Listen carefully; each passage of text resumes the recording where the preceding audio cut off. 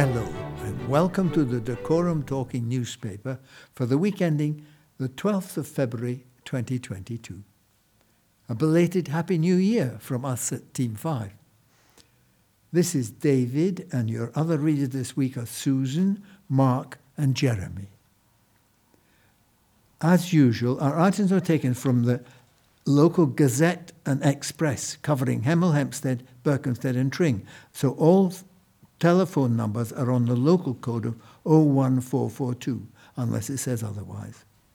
For those of you with computers, our website address is dtnhemel.org.uk. Front page headline of this week's paper reads, "Hundreds more homes on the way?" ? More on this and other stories now follows. Hello, this is Susan. A 7.4-acre site near Hemel Hempstead railway station could bring more than 450 new homes to the town, plus new shops and better facilities for passengers. A development partner is now being sought to create a new, vibrant residential community on the site, which also has room for 40,000 square feet of commercial space.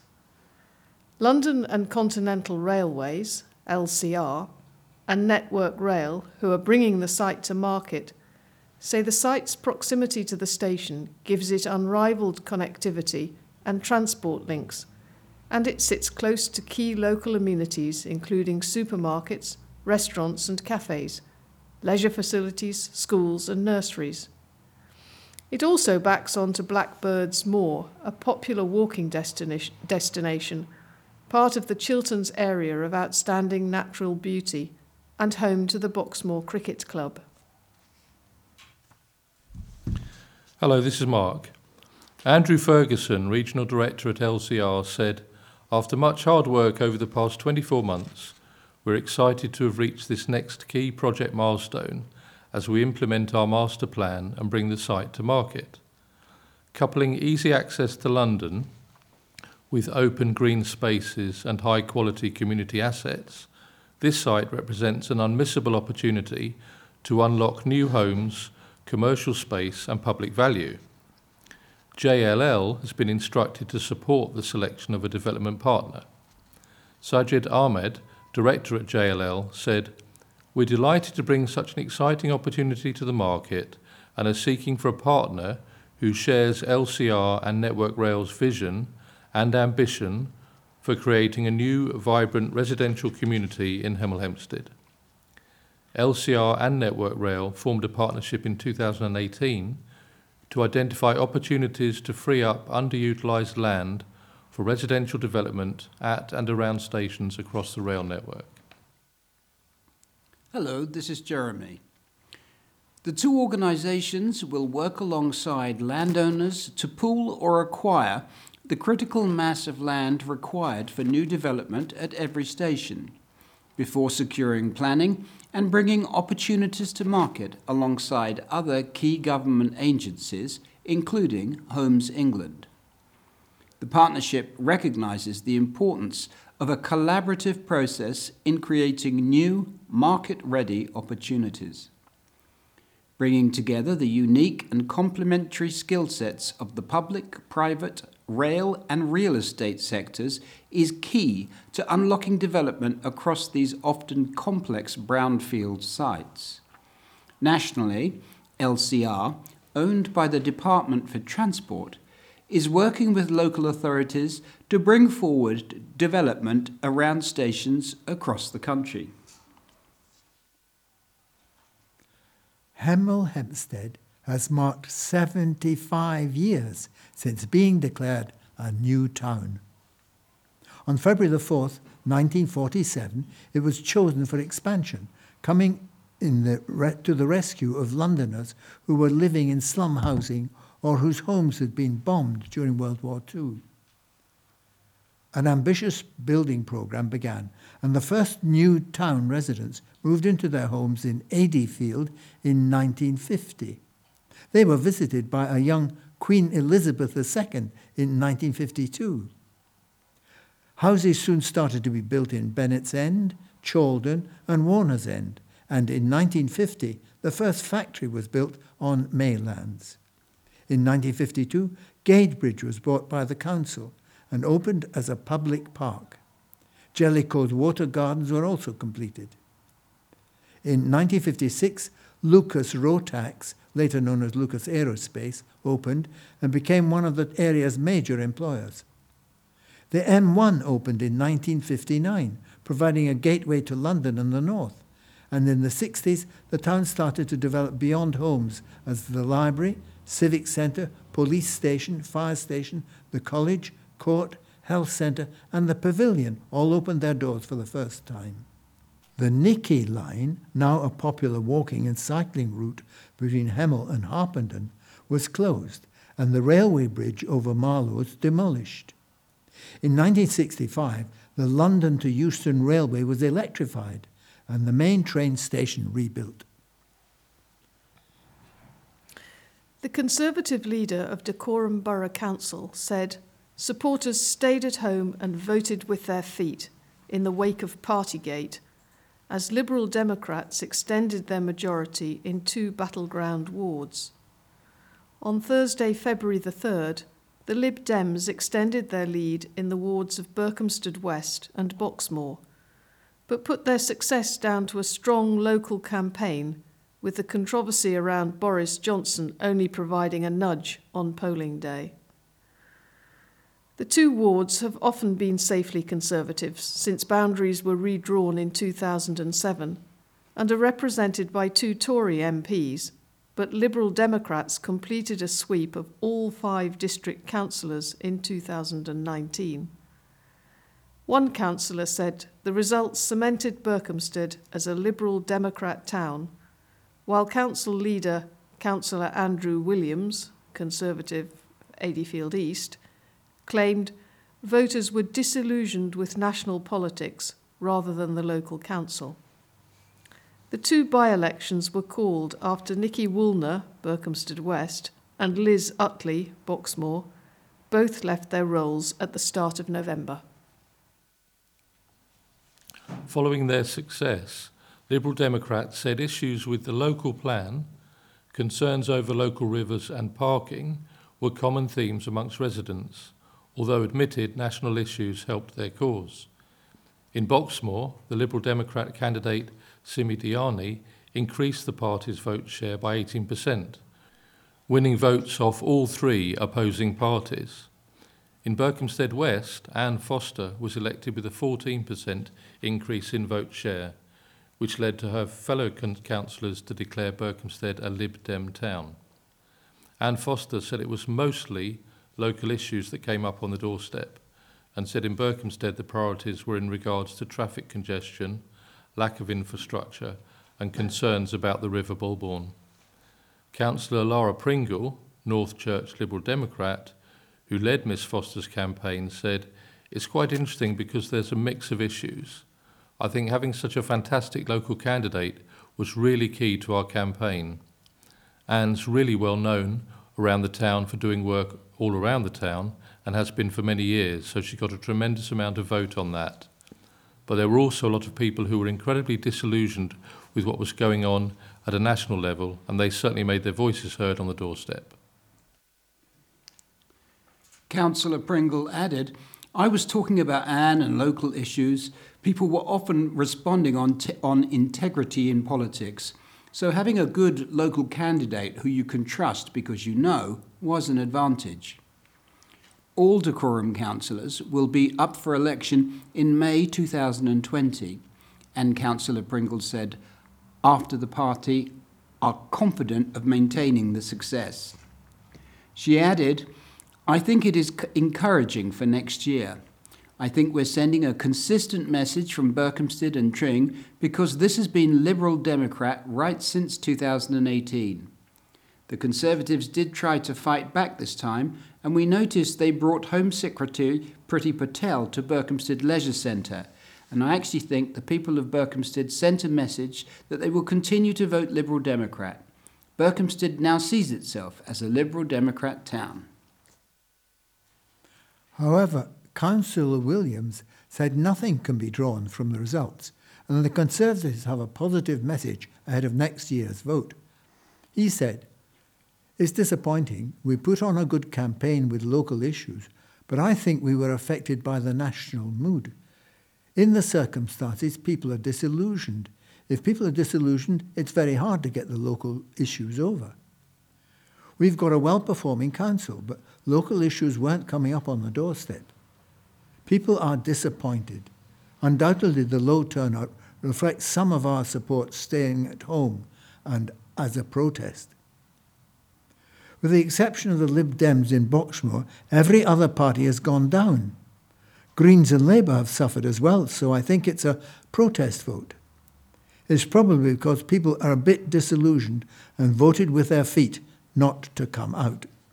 It's a mid-term by-election, and it's hard to take anything from that.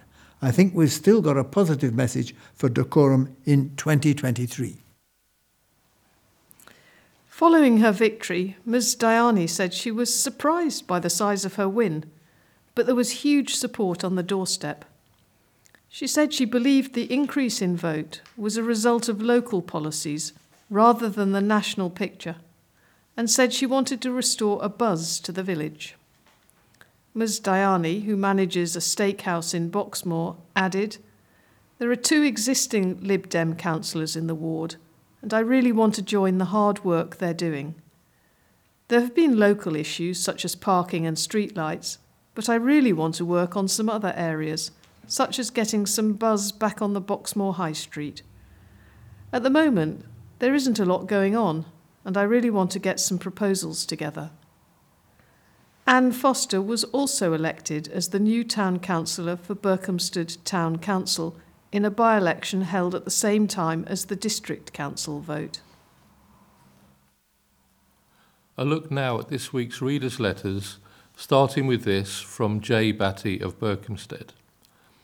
At a time when public confidence in our institutions and organisations is at an extremely low ebb, I was further dismayed to read the following request in West Herts Health Trust's latest blueprint update on the redevelopment of its services. Note, our decision to retain our 3 sites was made some time ago, so whilst we welcome engagement, we respectfully ask that contributions reflect the current position. In other words, if you disagree with our plans, please do not bother us, or alternatively, provided you agree with us, we welcome your comments. Is this what public engagement has come to mean? Such a shameful example of authoritarianism does not augur well for the future of healthcare in our area. No wonder yet another CEO has announced plans to step down, and the organisation intends to rebrand itself as West Herts Teaching Hospitals, WHTH for short, thereby demoting the word trust. And from Ian C. Smith of Rensfield, Boxmoor, we chose this section. I was shocked to read that a number of banks will no longer offer free banking to small charities. Instead, they will be treated the same as charities with an income up to 2 million or as small businesses. The effect is that even if banks are still prepared to offer banking services to such small charities, they will have to pay for those services. One of the first to close these accounts was Nationwide Building Society, which makes great play of the fact that it is owned by its members and has no shareholders. Since 2015, Nationwide has closed all their treasurers' trust accounts, 94,000 in total. It is difficult to see what persuaded the members to accept the policy. For the half year to 30th of September 2021, Nationwide's profit after tax was £685 million. Following Nationwide's policy, banks changed their rules to restrict or force the closure of these accounts. HSBC is now charging a monthly fee for all charities with a turnover of less than £100,000 and an additional fee for certain services such as lodging cheques. HSBC Bank plc and its subsidiaries have total assets of around £680 billion. And continuing Mr. Smith's letter, Barclays announced that they would only accept applications from charities which did not have a bank account. They would not accept transfers from HBC. For the year to 31/12/21, its profits before tax was £1,521 million. NatWest and Santander will now only accept applications when there is one named individual already has an account with them. NatWest is part of a group with assets of $390 billion, and for the 9 months to 30th of September 2021, Santander's profits after tax was $1,888 million. Lloyds is not accepting transfers from the other banks, but will open accounts for charities which do not have an existing account. Its profits after tax for 2020 were $1,387 million. With the figures quoted above, I fail to see how these banks can complain that they cannot afford to maintain these charity accounts. We return to more local news. Enviro officers introduced by Dacorum Borough Council have been branded overzealous by a man stung by a fine. Lee Phillips from Hemel Hempstead was issued a fixed penalty notice in the town centre, but he has criticised the officers' approach and says they're not being fair and accusing people when they have not witnessed them commit an offence. Dacorum Borough Council says the officers and fixed penalty notices are in line with the council's commitment to make the borough a cleaner and safer place to live, work and visit. Lee said, "I was having a cigarette when 2 officers came over and claimed that I'd thrown my cigarette butt on the floor and they were going to fine me £80. This was grossly incorrect, and I would never litter, especially in front of my family. These officers, in front of everyone in the town, treated me like a criminal and were so not discreet that it was mortifying, especially when I hadn't done anything wrong." He added, "I'm not a wealthy man, and as such, I'm not stupid enough to risk £80 on lazy littering." Lee says he's also been told of other incidents where the officers have been incorrect or too quick to confront members of the public. He says his son was also accused of throwing a cigarette butt on the floor, but was smoking a vape at the time. Lee added, "The officers are even fining dog walkers and searching their bags to see if they have poo bags. This is grossly wrong and invades your privacy, especially doing that in front of the general public. Without the police being present, how is it legal to search somebody's property?" And he said another example he'd been told of included a 90-year-old woman who had accidentally dropped her face mask.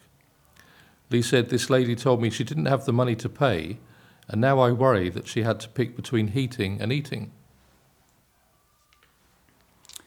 A Dacorum Borough Council spokesman said, "District enforcement provides experienced and professional enviro-crime officers who work under the direction and on behalf of ourselves. The officers follow current legislative guidelines and our enforcement policy. District officers receive intensive training and ongoing professional development to maintain high standards. They will also wear body cameras to capture interaction between officers and members of the public. We cannot comment on individual cases. Any complaints against the officers' conduct should be made in writing to dacorum.council@district-enforcement.co.uk and will be handled in line with established procedures." Cutting energy costs is needed now more than ever, the financial journalist and broadcaster Martin Lewis says. Prices are set to soar in April this year after wholesale prices of gas and coal increased by around 51%, or around £600 annually. Martin Lewis advises most people not to fix their current bills with deals companies are offering now, with the exception of a few existing customers. Speaking in his Money Saving Expert Co.uk newsletter, he said, "Unsurprisingly, with this prediction, many are asking me if they should now move off the price cap to fix. After number crunching for most, it's still a no. But for the first time in many months, fixing may be worth it for a few. If the deal is no more than 40% higher than your current deal, you should look into whether it works for you." He said, if you're offered a fix that's no more than 40% costlier than your current price cap tariff, it's worth considering, especially if you value budgeting certainty. Martin has warned that locking in a deal now will leave you stuck with the price if they do get cheaper. He has said that most fixed deals that energy companies are offering at the moment are worth around 56% more than the cap, which will be introduced in April. Other tips for reducing energy bills include turn your thermostat down, fit a free water-saving shower head, draft-proof your home, and cut your time in the shower. A woman who was already behind bars for theft has had her prison sentence extended after a CCTV appeal. Tamara Gayford, 49, from Hemel Hempstead, was already serving a 6-month sentence at HMP Peterborough for a previous theft offence. A CCTV appeal was issued by Hertfordshire Constabulary after a woman had her handbag stolen while shopping in the Tesco store in the Brookfield Centre, Cheshunt. And thanks to the information from members of the public, Gayford was identified as the culprit.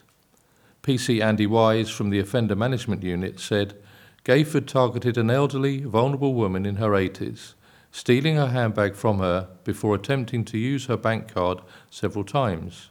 She now has to serve an additional 6 months in prison. I hope she uses this time to reflect on her actions and the distress that she's caused her vulnerable victims. This case is a perfect example of why it's so important to contact us if you think you recognise someone in one of our CCTV appeals, because it means we can increase the number of convictions achieved and provide a possible outcome to vulnerable victims of crime.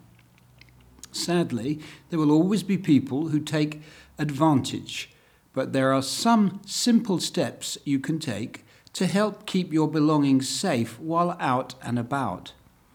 Make sure that you keep all purses, mobile phones, and any other valuable items at the bottom of your bag.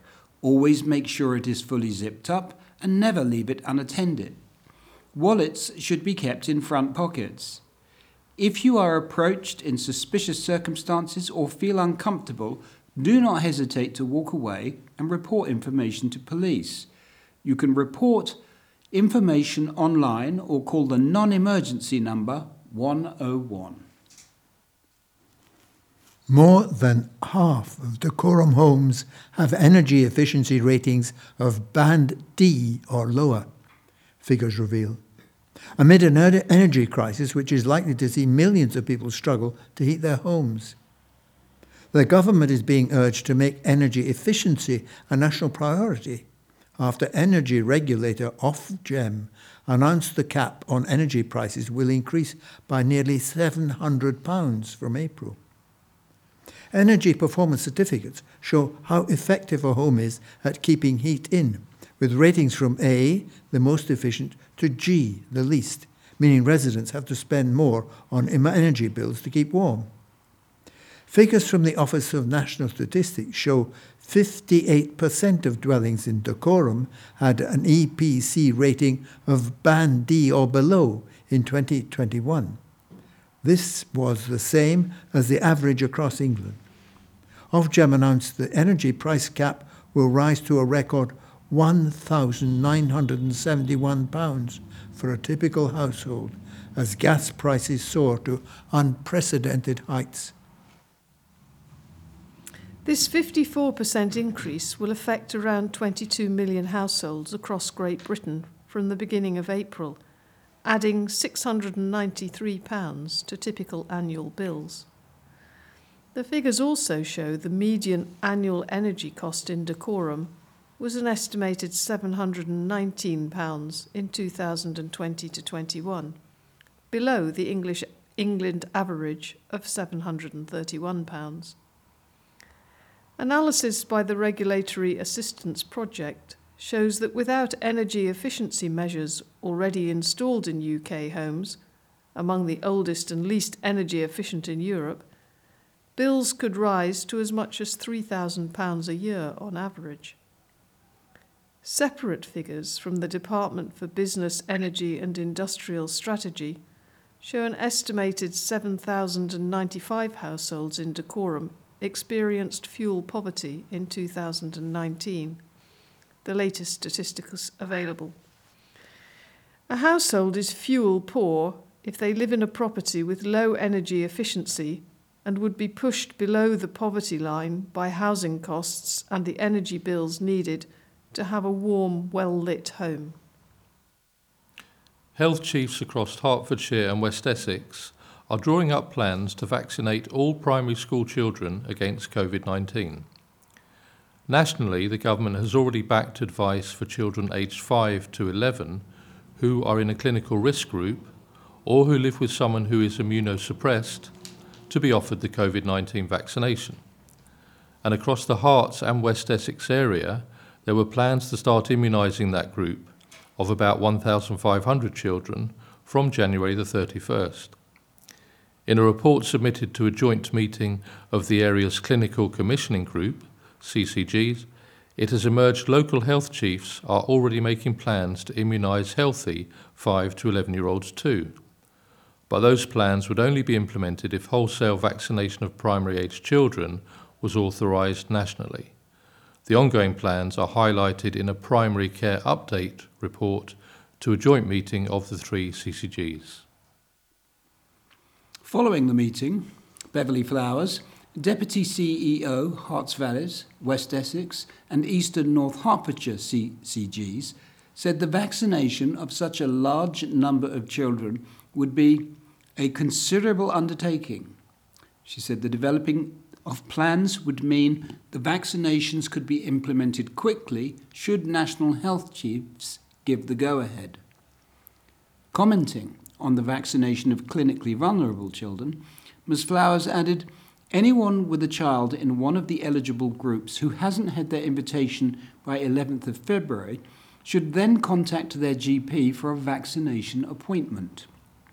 Parents of eligible children who go to a special educational needs school will be contacted via their child's school. They will be asked to give their consent for their child having their vaccination while they are at their school. Over 40,000 households in Dacorum could receive £350 of government support to help protect them from the rising energy costs. On Thursday, February the 3rd, Chancellor Rishi Sunak announced a £9.1 billion energy bills rebate to support families with rising global energy prices.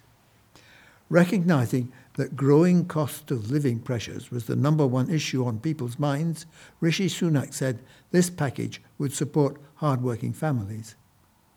The energy bills rebate will provide around 28 million households across the UK with an upfront discount on their bills worth £200. Energy suppliers will apply the discount to domestic electricity customers from October, with the government meeting the costs. The discount will then be automatically recovered from people's bills in equal £40 instalments over the next 5 years. This will begin from around 2023, when global wholesale gas prices are expected to come down. Households in England that are in council tax bands A to D will also receive a £150 rebate. The rebate bills will be made directly by local authorities from April. This will not need to be repaid. This one-off payment will benefit around 43,494 households in Dacorum. On top of this discount, Discretionary funding of £144 million will also be provided to support vulnerable people and individuals on low incomes that do not pay council tax or that pay council tax for properties in bands E to H. The support package comes after energy regulator Ofgem announced an increase to the energy price cap as a result of the soaring global wholesale price of gas, which has quadrupled in the past year. This will see an almost £700 increase in energy bills for the average household from April the 1st. But as a result of the targeted energy bills rebate, the vast majority of households will receive £350 to reduce this cost. The Chancellor also confirmed plans to go ahead with existing proposals to expand eligibility for the warm home discount by almost a third, so that 3 million vulnerable households will now benefit, as well as the planned £10 uplift to £150 from October. The River Gade could be partially rerouted through a Hemel Hempstead park in an effort to address flooding, new plans have revealed. Dacorum Borough Council has submitted plans to realign part of the river, which would see it return to a more natural position when passing through Gadebridge Park. The plans say a new 10-metre wide sinuous channel will be created through the park from downstream of Whitebridge to the Queensway culvert. A planning statement submitted as part of the application outlines the need for development, saying human intervention has created an over-wide and frequently perched channel, which has led to fine sediment being spread across the sides of the river. The application said this has led to heavy vegetation growth along the banks, which can creep into the channel and narrow the river, and requires continuous maintenance. As water spills out and down onto the parkland, the water can become trapped on the floodplain, which is why residents can see flooding in the park. The developers say there had been an option to fully realign the river by moving the channel to a natural position, but the partial realignment was selected as a preferred option. This would mean move the river close to its natural position while also keeping the northern portion of the park unaffected to host events and without impacting on the Bowls Club or parking spaces. The planning statement concludes, the scheme relates to a partial realignment of the River Gade through Gadebridge Park to improve the long-term natural condition of the channel through the park. In addition, the scheme improves the contribution of the river to the amenity and recreational value of the park, as well as the overall river corridor. The applicant said any negative impacts during the construction work would be temporary and short-term. Residents can comment on the scheme. Reference 22/00143/MFA on the Council's planning portal until February 14th, and a decision on the plans is expected at a meeting of the Development Management Committee on March 31st. We now come to the information slot, obituaries, what's on, and more local news. Hertfordshire County Council has given notices on several temporary road closures, including the following: A414 St Albans Road, Hemel Hempstead, Bradford Road, Great Gadsden, Cross Oak Road, Berkhamsted, Heath Close Road, Hemel Hempstead, High Street, London Road and King Street, Markyate, Maple Hill, Bovingdon, Rysedale Hill, Hemel Hempstead, Stocks Road, Albury, various roads in Little Gadsden and Northchurch, Abel Close, Hemel Hempstead, Cow Lane, Tring. Please contact the County Council on 0300 123 4047 for more information. Notice dated the 9th of February 2022, signed by Mark Kemp, Executive Director, Environment and Transport, County Hall, Hertford, SG 13 8DN.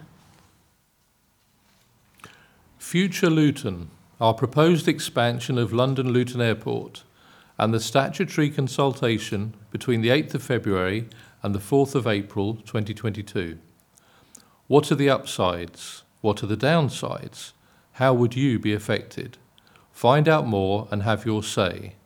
In person at some of the following venues and in our virtual consultation room at lutonrising.org.uk.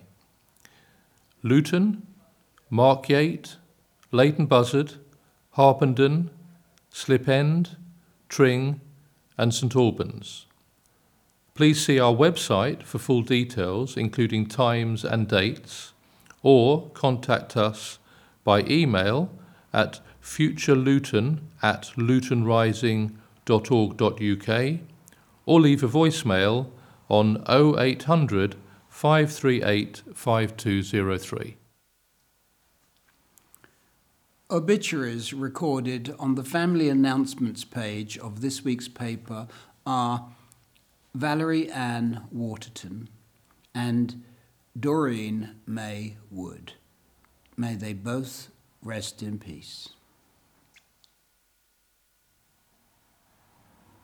And now for some of what's on. In the area of theatre, The Beautiful Game at the Old Town Hall, Hemel Hempstead, February the 16th. A comical look at our undying obsession with football, celebrating everything from weird match-day rituals to ridiculous armchair punditry. The Beautiful Game explores the highs and lows of football fandom. It may even attempt to explain the offside rule. 4 women perform this ballsy, high-energy show, which is brimming with nostalgia and set to a backdrop of chant-along hits. The feel-good show promises to persuade even the most sceptical of the game's charms. Visit oldtownhall.co.uk to book. Sad Cafe at the Eric Morecambe Centre, Harpenden, on February the 12th. Original members Ian Wilson and bassist Des Tong are joined by long-time associate singer-songwriter Sue Quinn, the vocal talent of Barry James Thomas, and lead guitarist Dave Day. Also in the band are multi-instrumentalist Neil Shaw Hume, keyboard player Matt Steele, and drummer Brian Hargreaves. Expect their catalogue of chart hits including Every Day Hurts and My Oh My. Support comes from Sunbirds, led by Beautiful South founding member Dave Hemingway. Visit solidentertainments.com to book. Assimilate at the Old Town Hall, Hemel Hempstead, on February the 17th. The alternative metal band from Watford promise heavy grooves, catchy balladry, and an energetic live show. Their second full-length album, Suffer in Silence, is out now. Support comes from Jamch and Spicy Ice Mums. The show is promoted by the award-winning Juicebox Live, which focuses on music from bands in Dacorum. This is the latest of its regular nights, giving acts the chance to play in their local area. The show is standing only. Visit oldtownhall.co.uk to book or for more information. This week in history. On February the 8th, 1976, 14 British mercenaries died by firing squad in Angola. On February the 8th last year, rescuers in India were working to rescue power plant workers trapped in a tunnel after part of a Himalayan glacier broke off and sent a wall of water and debris rushing down a mountain. On February the 9th, 1981, rock and roller Bill Haley died. And on February the 9th last year, a koala bear was rescued after causing a 5-car pileup while trying to cross a 6-lane motorway in Australia. On February 10th, 1962, in Berlin, US spy plane pilot Gary Powers shot down by the Russians, was exchanged for KGB agent Rudolf Abel, captured in New York 5 years earlier. And on February 10th last year, China's Tianwen-1 probe completed its journey to Mars's orbit in the first stage of an effort to land on the Red Planet. On February 11th, 1929, the 109 acres of the Vatican in Rome was made an independent sovereign state. On February 12th, 1924, Rhapsody in Blue by George Gershwin was first performed in New York. On February 13th, 1945, hundreds of Allied planes bombed Dresden, devastating one of the world's most beautiful cities. And on February 13th last year, the Prince of Wales encouraged children to take up his half-term challenge and discover the natural world. And now some stats on how we're struggling to pay the bills. 1 in 5 adults in Britain found it difficult to pay their household bills in the last month compared to a year ago. Biggest issues included food and shopping at 89%, gas and electricity at 80%, and fuel at 68%. 9% have been hit by the rising cost of living. This rose to 27% for people aged 30 to 49, and the lowest was among those aged 70 or over at 8%. And 19% compared to a year ago found it difficult to very difficult to pay their usual household bills. This week in graphics, the cost of living rise hitting UK families. 27% are already struggling financially, with a further 30% anticipating financial problems in the very near future. 35.5% of 18 to 24-year-olds are already struggling. 36%, aged 55 over, worry that the financial pinch will hit them soon. As 70% see wages stagnate or fall, inflation is predicted to increase to around 7%, and the Bank of England is set to increase interest rates to 0.5%. The South East is the area most affected to date, with 30% struggling financially and 22% of 18 to 34-year-olds taking a second job to make ends meet. Student Volunteering Week 2022 is the 21st year that the national celebration of student volunteering has taken place. This year it is taking place from February the 7th to the 13th. Student Volunteering Week celebrates student volunteering in the following ways. It improves student well-being, develops students' employability, and contributes positively to the wider community life. This is a unique week-long opportunity during which the whole of the country will be getting involved. SVW gives you a great platform whether you're a student, university, college, students' union, charity or social enterprise to showcase your innovative projects and events.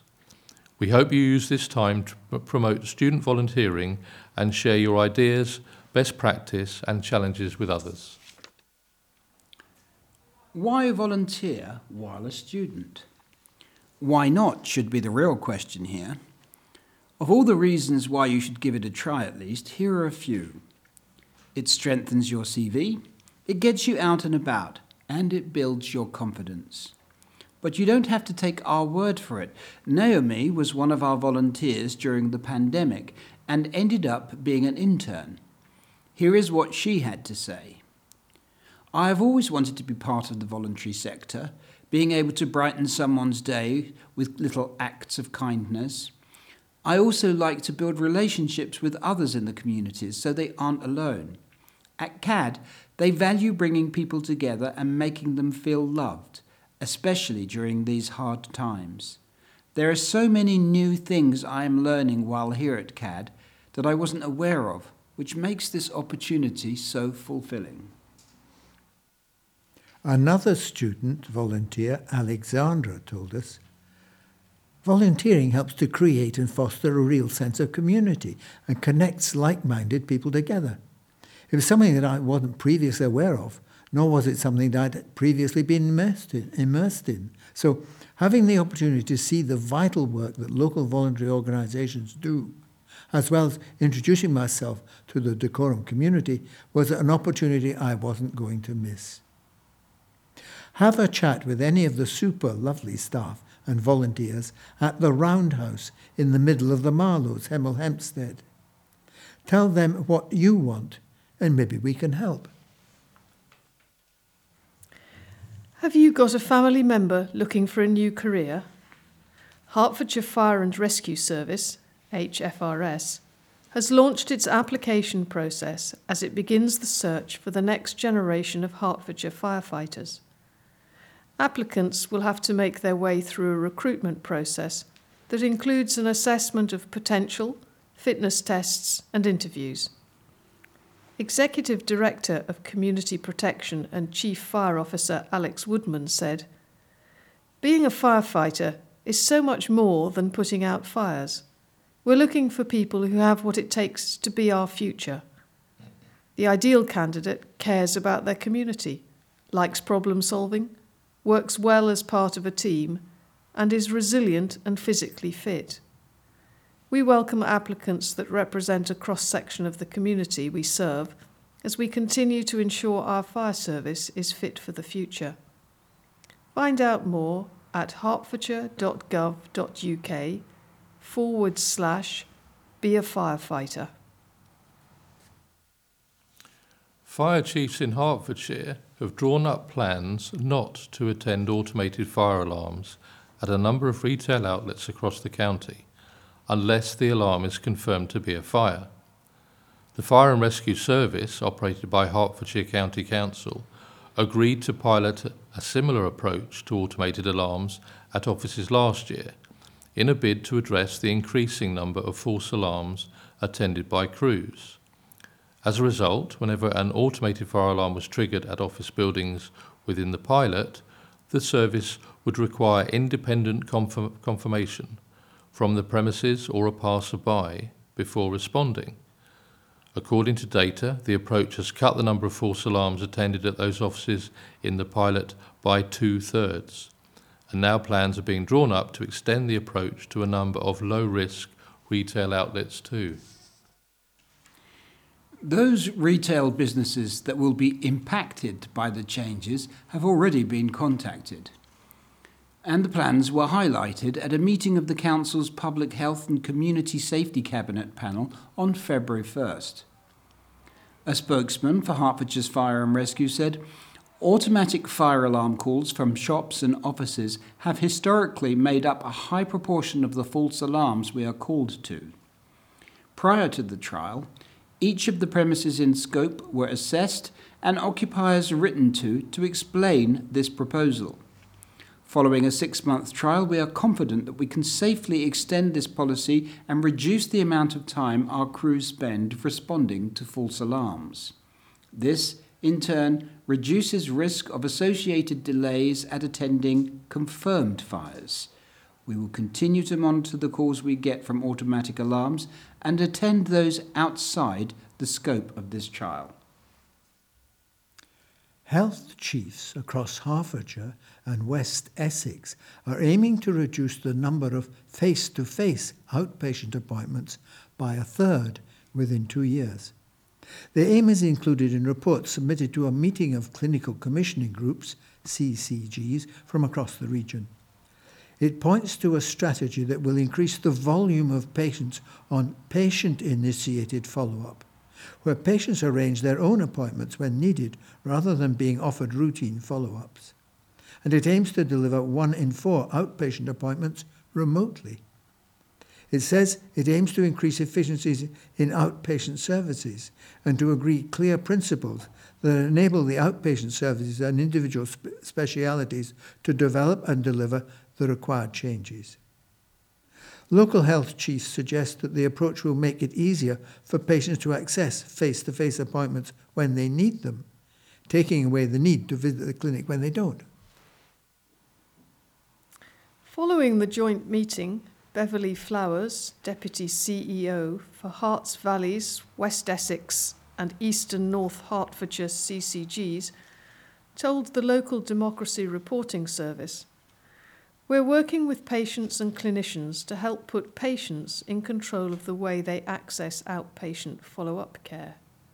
For some people with a long-term condition, this could mean that they can reduce the time they spend attending routine hospital appointments at set times, with easier access to face-to-face specialist input when it's needed instead, when they have a flare-up of symptoms, for example.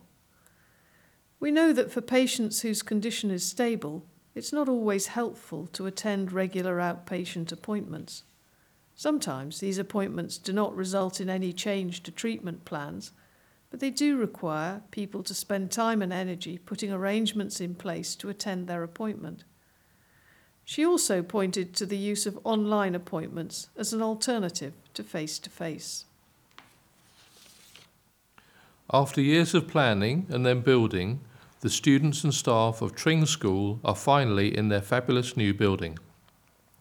Students and staff had their last day in the old school buildings on Thursday, December the 16th, and over Christmas and the New Year, a lot of the furniture, equipment and materials were moved over into the new building. And on Tuesday, January the 11th, the children and staff had their first school day in the new facilities. The day started with every tutor group trying to find their way around the new facilities. The 3-storey building takes some getting used to, and navigation and memory skills are definitely required. All routes eventually lead back to the dining hall, which is a bright and airy atrium that can seat 340 students for lunch or an assembly. Other highlights include state-of-the-art science labs, fantastic design and technology rooms, a well-stocked learning resource centre, and on the 3rd floor, the 6th Form Centre with double aspect views of the Chilterns. The school also invested heavily in a bespoke space for student support. This is unique amongst recently built schools and includes spaces for the heads of houses, counselling services, emotional support and careers advice. A spokesman for Tring School said, "The students are without doubt loving their new facilities. All of the teaching spaces feature extremely large windows which allow an optimum amount of natural light into the rooms. Temperature is controlled by sophisticated and highly efficient technology to make it one of the most energy-efficient buildings in the country. So, it's taken 7 years, but it's been worth the wait. The new Tring School building is fabulous."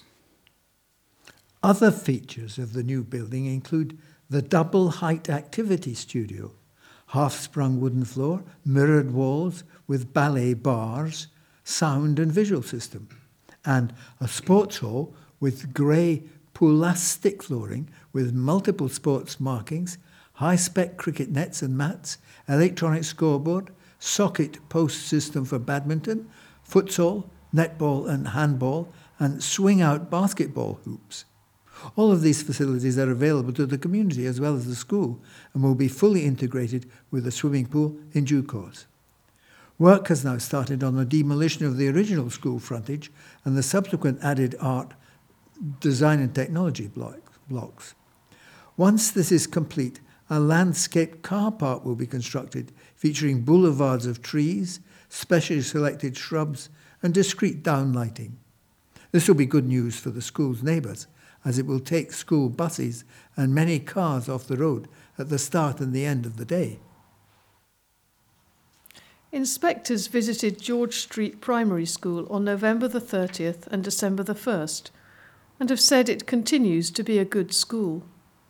In the Ofsted report, which was recently published online, it says, "Pupils are happy and proud to be part of this school. They love learning and especially enjoy reading stories. Pupils say that this is a great school to grow up in. Pupils and staff know each other well. All newcomers to the school are welcomed. Pupils respect their teachers and appreciate that they help them to achieve their best. They feel safe because they know that staff listen to and care about them. Pupils say that bullying is rare. When it does happen, staff are good at resolving it. Head teacher Angela Hughes said, "We were delighted to receive such a positive report that clearly reflects the hard work of all our staff and celebrates the many faceted aspects of children's life at the school, which after all is what it's all about. What does the school do well, and what does it need to do better?" In the Ofsted report, it says, leaders have created an ambitious and well-planned curriculum across all subjects. Subject leaders have made sure that teaching plans set out clearly the essential knowledge and skills that pupils need to learn from the beginning of nursery to the end of Year 6. Teachers encourage pupils to recall what they've learned previously. Pupils use this knowledge to tackle more challenging work or help them find out about new things. In English and mathematics, teachers skillfully check what pupils know and can do. They use this information to plan the right content for the next lessons. In other subjects, teachers do not assess pupils' progress as effectively. Teaching does not always support pupils to build on their knowledge and understanding over time. Leaders have created a happy and united school community. Staff feel they are valued and that their views matter. There is a strong sense of teamwork and cooperation throughout the school. In discussion with the head teacher, the inspector agreed that the impact of the school's improved curriculum on pupils' achievement may usefully serve as a focus for the next inspection. The report can be downloaded from the Ofsted website. Proposals to make British Sign Language, BSL, an official language of the United Kingdom have been backed by Hemel Hempstead's MP. Sir Mike Penning spoke in Parliament last Friday in support of a private member's bill that would see that happen, and also aims to set up a British Sign Language Council to promote and advise on the use of BSL in public services. Sir Mike, who co-sponsored the bill, is a patron of the Hertfordshire Hearing Advisory Service and a long-time campaigner on deaf issues. The bill passed second reading and has secured government support and now moves to the committee stage. Speaking after the debate, Sir Mike said, "This bill builds on the work done back in 2003 when the UK government formally recognised BSL as a language in its own right.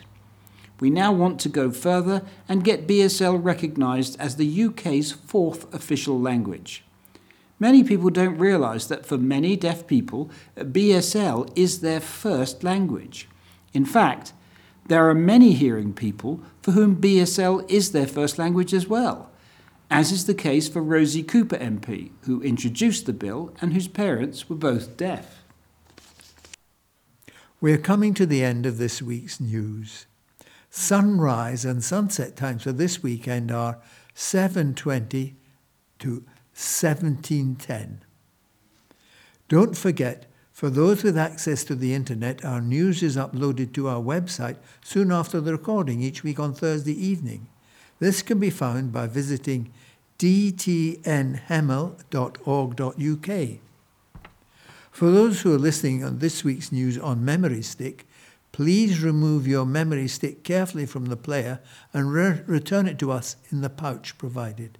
Turn the label over and post it back to us using any Royal Mail postbox. No stamp is required. Thank you for listening. Until next time, it's goodbye from your readers, your technician Martin, and your editor this week, Fola. Goodbye.